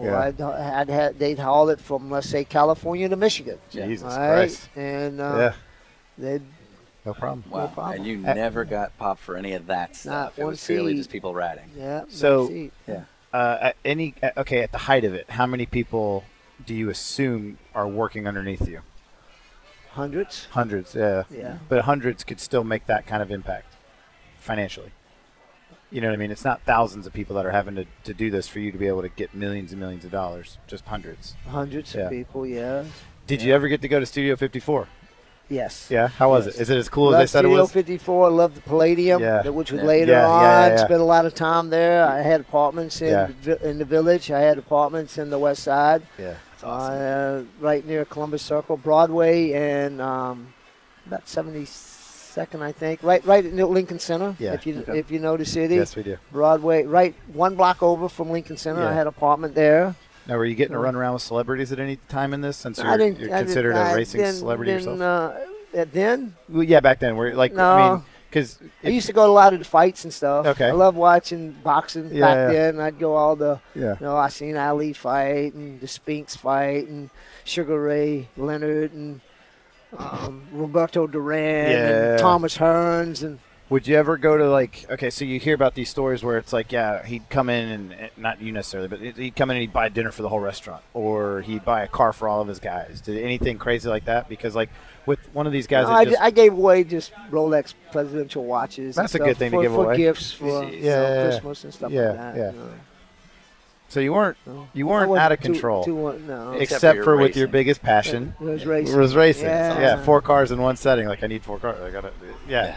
So it sounds like you were actually your house down here. Was it some crazy house, or was it just my house? Yeah, I had a couple of houses here. I had one on the beach and one on Intercoastal, and one out in a ranch out in where the horses. Because my daughter started jumping horses. Okay. Did the little equestrian circuit here in West Palm Beach and all this. So.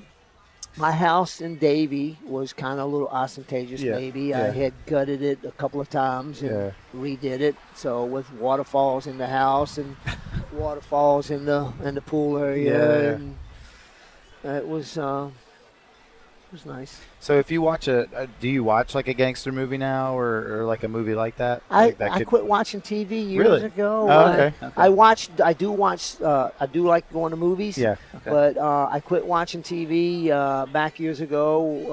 I became a yoga instructor. Okay. And got away from. It was just too much stuff on TV and politics with the prison TV and stuff.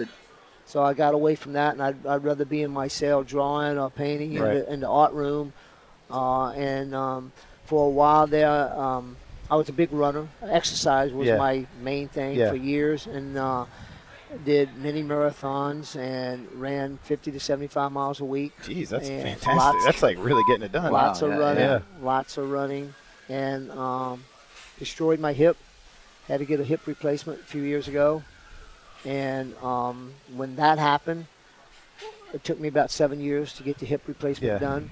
And I couldn't walk no more than 7, 8, 10 minutes. I had to sit down and park. Right. And so that's when I took up oil painting. Fair enough. And Oh, I'll show you some oil paintings. Cool. Well, Randy, Yes. this was awesome. Hey. Yeah. that you Hey, did it's this for good. this. We appreciate it so much. And with that, Continental's got the check.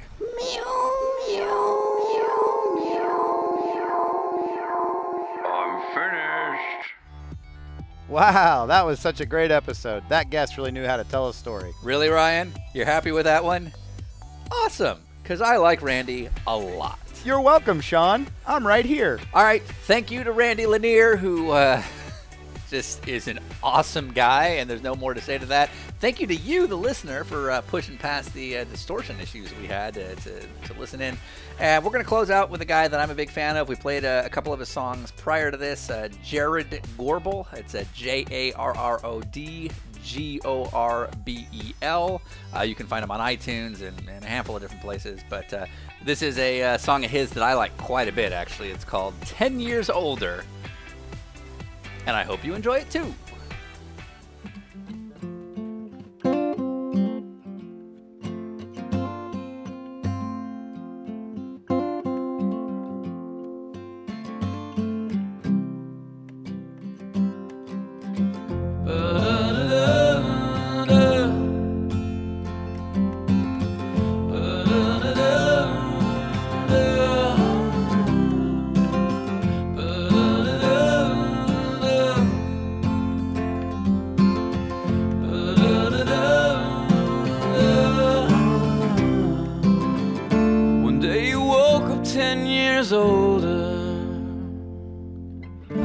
Taken prisoner like a soldier,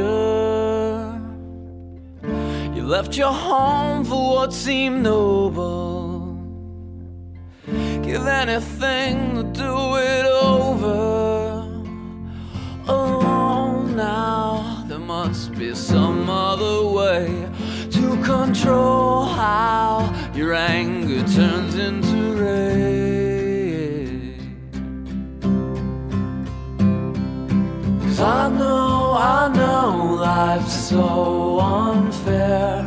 We're used to escape under the brilliant glare. It's the high that conquered you, stole the soul from the friend that we knew.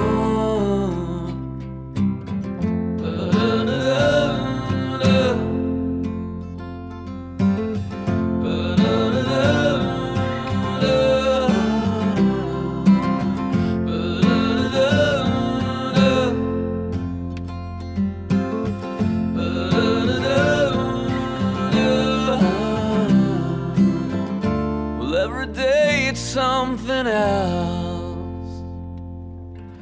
Divert the blame from yourself, 'cause you can never do wrong. Feels so good to be alone now. For too long now you've been misunderstood. All alone now, go and save yourself.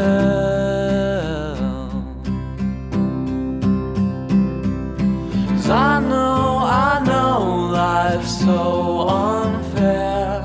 We're used to escape under the brilliant glare. It's the high that conquered you, stole the soul from the friend that we knew. Are the rumors true? Did your family rescue you? 'Cause you pushed everyone else away. I've heard so many things, don't know what to think. Did you really try to put it all to an end? 'Cause I know life's so unfair.